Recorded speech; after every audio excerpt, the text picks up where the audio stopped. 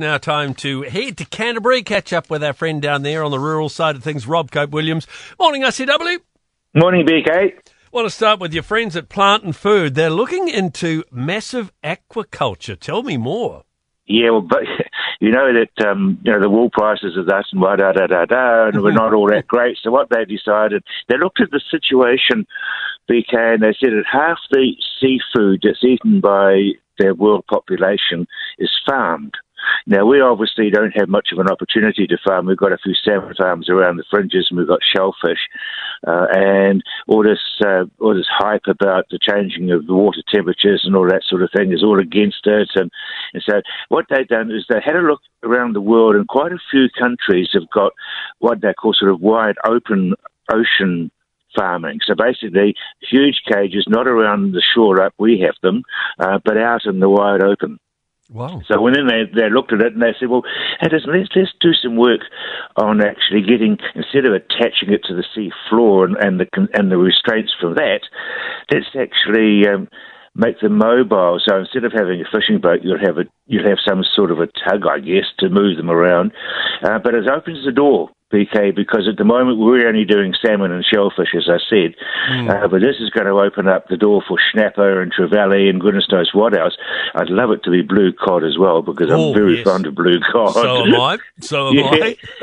So basically, it would also take away, I guess, a whole lot of the controversy about fishing boats and those. So it's definitely worth looking at, I think. And let's face it, if half the seafood eaten around the world is farmed, why aren't we doing it? So, yeah, all good luck to them. All right, we'll watch this space. Moving to Lincoln University, and a couple of students there are going to get a bit of a bonus this year. Yeah, they are indeed. Zoe Davis and Sally Inch have won what's known as the Rangitata Island Dairying Scholarship. Now, there's basically it's being run by David and Richie Turner, who run the big dairy farm unit on Rangitata Island.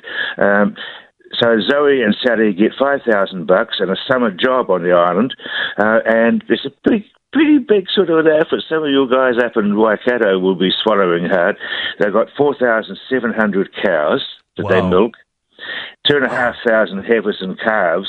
So basically, it's big scale, and I think those two lasses will learn a hell of a lot. But it's also nice for them, BK, to have a summer job. They don't have to worry about trying to scrape together some money. They've got 5,000 in their kick, and they've got a summer job. So yeah, good on them. But it wasn't handed out to them; they had to deserve it. So that's even better. Where's Rangitata Island? Put me in the picture, please. To Rangitata Island, you've got the Rangitata River, and then just before you get into South Canterbury, where you turn off to Mount Cook, the Rangitata spreads, and there's a bloody great big island, and then it rejoins again to go out to the sea. So it's south of Ashburton, between Ashburton and I guess Winchester. Well, there you go, Winchester Cathedral.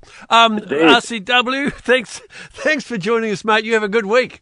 You too, buddy, and look after those people in the Hawke's Bay. Oh, yes, we will indeed.